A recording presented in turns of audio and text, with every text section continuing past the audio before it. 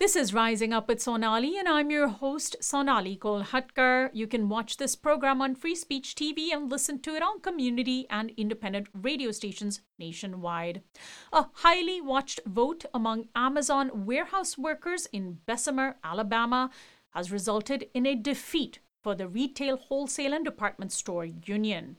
Union activists worked hard for months to convince the thousands of workers, 85% of whom are black, to vote to join a union. But ultimately, Amazon's scare tactics appear to have worked. Only about 2,500 workers voted, and of that number, only about 738 voted to join the union. Today, we'll turn to a person who has faced off against Amazon and knows firsthand how to take on the behemoth retailer. Elected to represent the city where Amazon is headquartered, Seattle City Council member Kshama Sawant has led the enactment of a big business tax aimed at Amazon and is now facing a right-wing recall for her actions. Welcome to the program, Kshama. Thank you so much for having me, Sonali. So let's first talk, before we get to the recall effort, how you view the vote in Alabama. I mentioned just a few thousand out of the 6,000 workers voted, and 738 voted to join the union. But there are caveats to those numbers, right?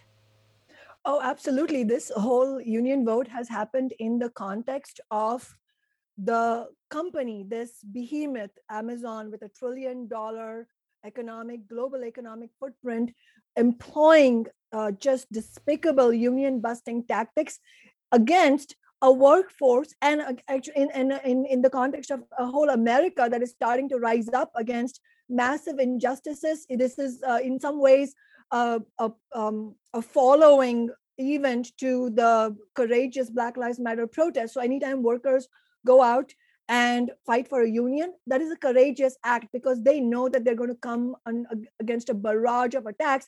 And I have to say, what Amazon has done is become a 21st century high-tech company employing 19th century tactics against labor organizing. There is no honor in the kind of legal as well as illegal union busting tactics that the billionaires of Amazon have used ruthlessly for months.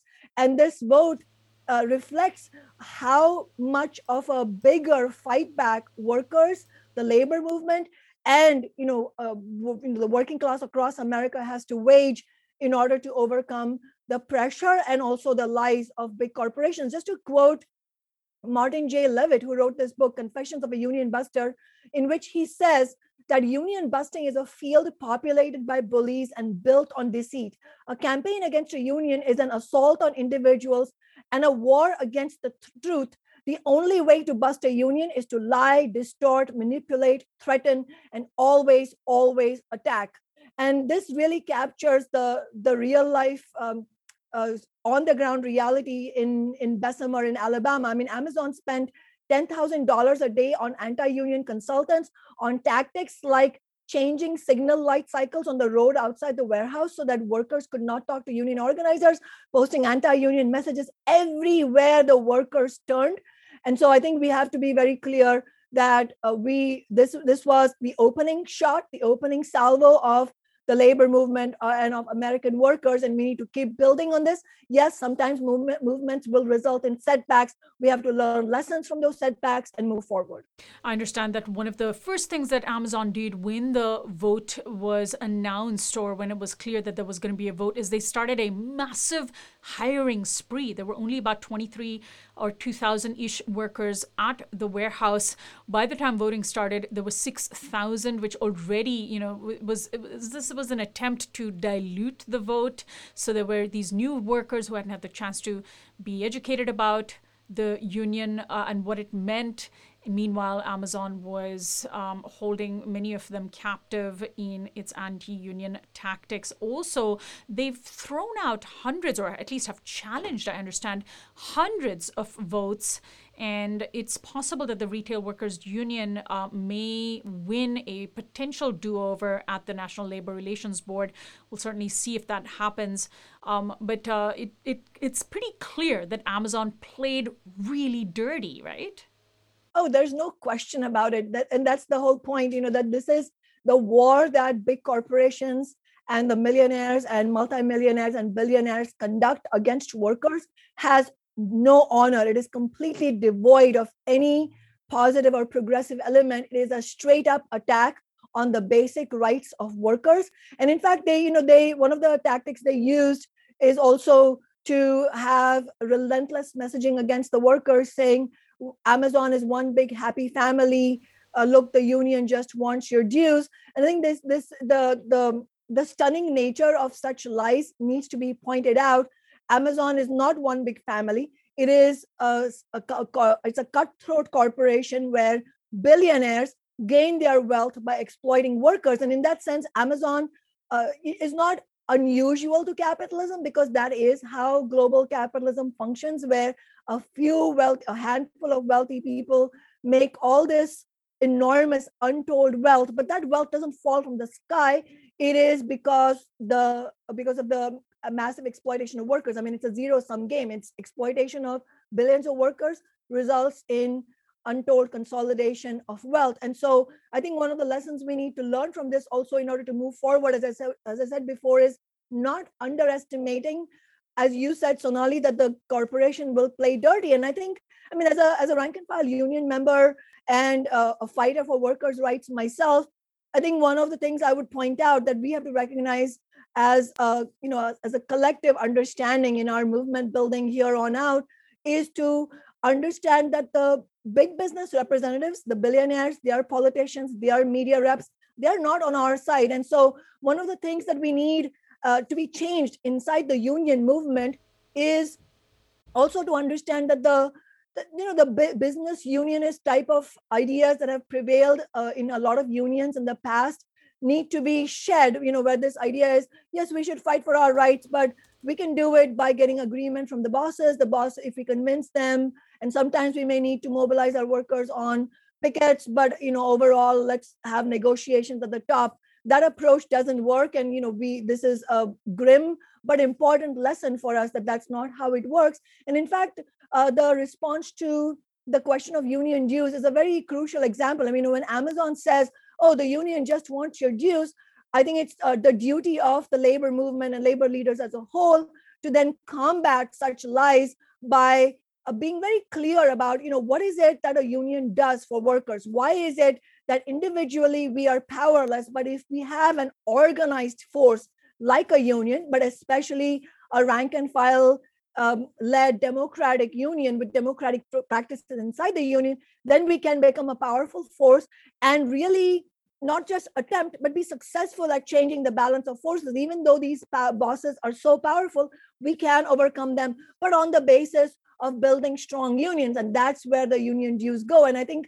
that kind of positive and empowering and truthful messaging needs to be much more proliferated inside the workplaces and in the union movement. And of course, Alabama is a right to work state. So, in fact, Amazon couldn't even, it was basically lying when it said that the union was going to forcibly take dues. The union didn't have, sadly, the right to demand dues, thanks to Republican organizing. Now, you know firsthand the dirty tricks that Amazon will resort to, the information war that it funds through its limitless resources in trying to beat back the big business tax, the head tax, Amazon tax, as it's being called in Seattle, and you are considered perhaps enemy number one for Amazon in its home city of Seattle, where it is headquartered.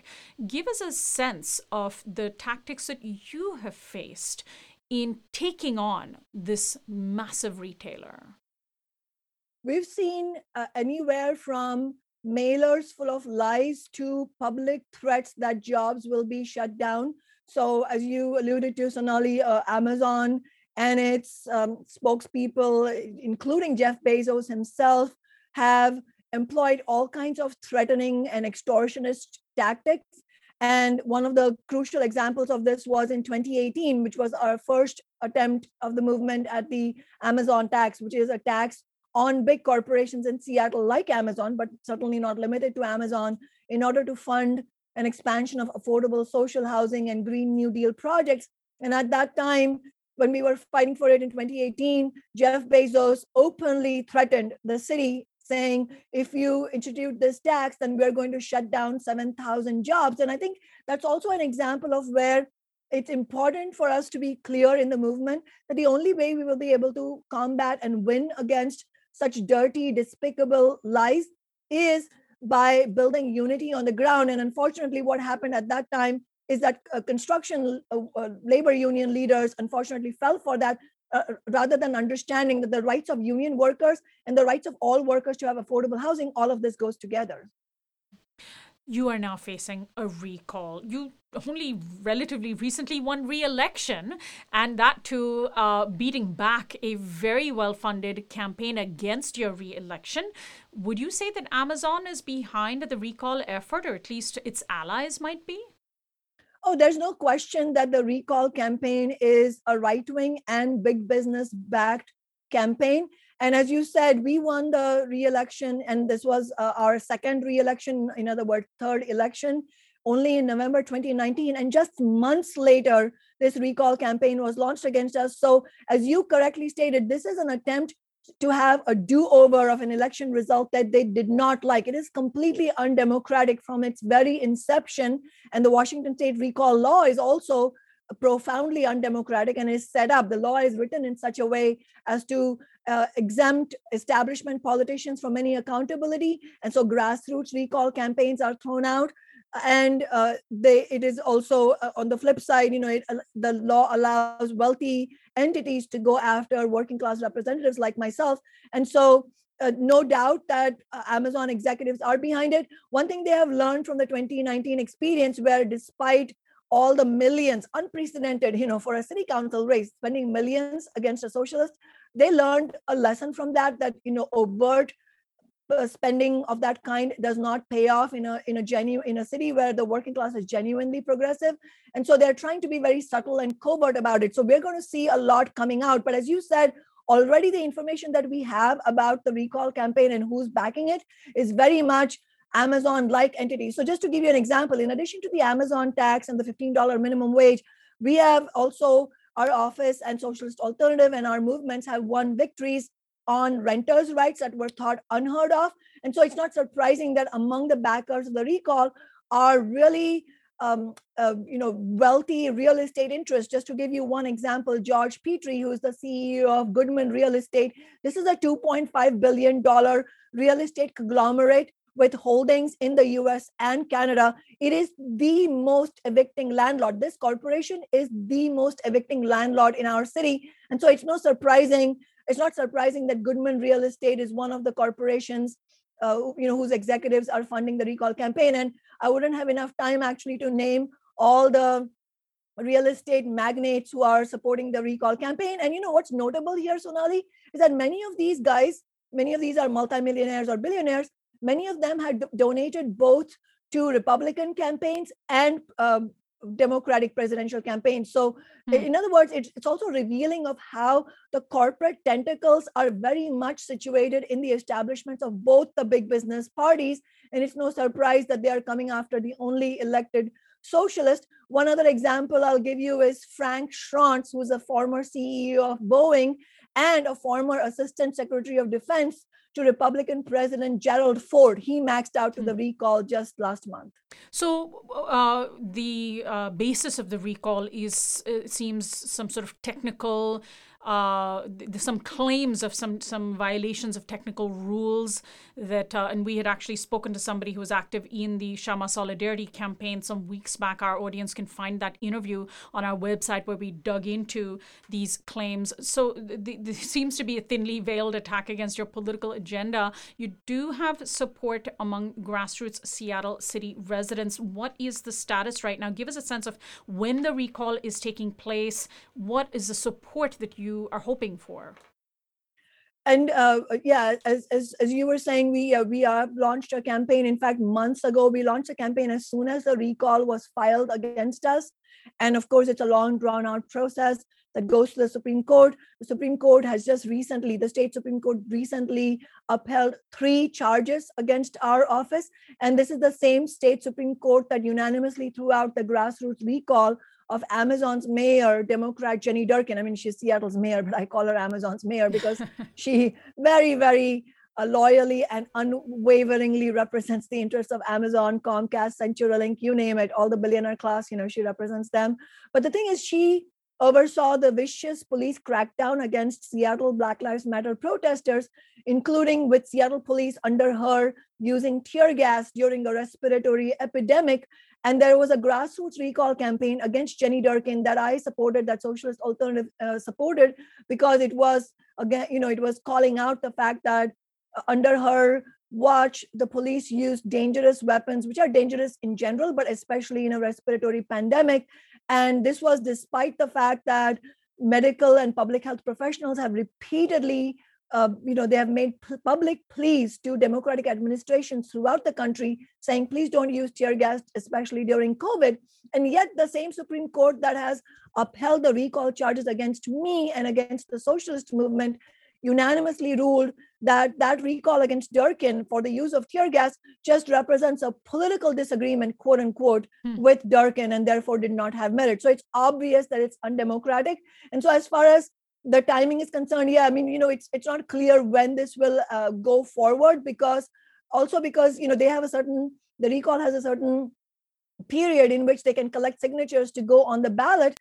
But what's interesting is that they are very openly saying that, openly admitting to the undemocratic nature of the recall campaign. In fact, their campaign manager, the recall campaign manager, just recently said that, and he said this openly, they don't want a general election vote in November because of the high turnout levels in the general election. In other words, they want a low turnout because low turnout special elections are dominated by very wealthy white voters, as opposed to working class people and people of color who are often marginalized from the political process. And the recall campaign is, just shamelessly admitting this. So in other words, we are up against, as you said, the whole theme of this interview, it's a campaign of lies and distortion and misinformation. And it's a campaign against voters who already voted for this election in 2019. And so we are having to combat all of that through a grassroots campaign. And we are absolutely going all out to the Kshama Solidarity campaign, and we need solidarity from everyone around the nation. So it doesn't matter where you are, where you're watching this, we need your help. And what we're doing is now, in a very safe, COVID-safe, socially distanced manner, we also have tables outside grocery stores. We're going to be knocking on doors as soon as it is possible to make sure that people understand that the election that they voted for in 2019, that is being upended by the billionaire class, and that they should not let that happen. I mean, in many ways, if people are discouraged by the defeat in Alabama, here's another front against Amazon that they could join in if they feel this company should be held accountable. Give out that website for the Solidarity campaign. It's kshama-solidarity.org. That's my first name, KSHAMA, solidarity, all one word, .org. And yeah, we definitely need not only financial contributions, of course, because, we're up against billionaire cash, no surprise, but we also need political solidarity in other forms. So if somebody's watching this video and you have labor leaders, community leaders, movement leaders who want to express their solidarity publicly, we need that. So please contact us. And we'll post a link to that. Kshama, good luck to you. And I'm sure we'll have you back on our program again. Thank you so much, Sonali.